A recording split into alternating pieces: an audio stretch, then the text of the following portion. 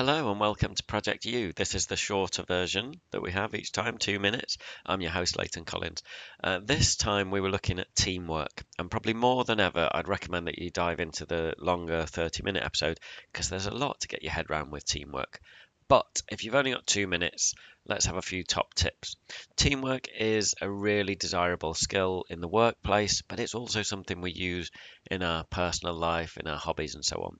First top tip is to know yourself. You start with the individual. Who are you? Where are your strengths, your weaknesses? What are you working on?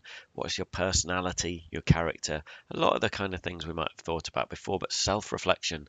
Know that the individual success, Serena Williams, the tennis player, still has a team around them. So Serena Williams will still have the coach, the nutritionist, the old PE teacher from back in school cheering them on, and so on.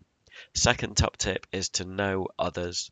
So think about people you work really well with. You might not like them personally, you might not be particularly good friends with them, but you're the big picture thinker and you work really well with that person who's got that eye for detail.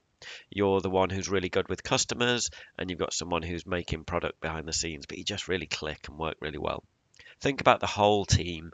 You're a bad communicator, so is your colleague, and your other colleague, and your other colleague. Your team, it needs to improve communication. Um, do you see what I mean? So you think about your personal reflection, you think about your corporate reflection as well. Final top tip is to know that it works. Teamwork makes the dream work. It really does. Think about what we as people have achieved. We have created fabulous works of culture and art and building and music and so on. We've cured smallpox, a deadly disease. It killed millions through history. 1 in 3 who caught it died. And it's gone by working together. It's been fixed. We've walked on the moon. I think we lose sight of that in the modern age now. It's a thing for back in the 60s.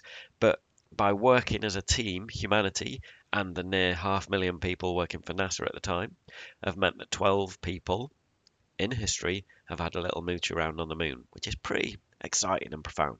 Okay, that'll do for now. Thanks so much for listening. Check out the longer episode, and I'll see you next time.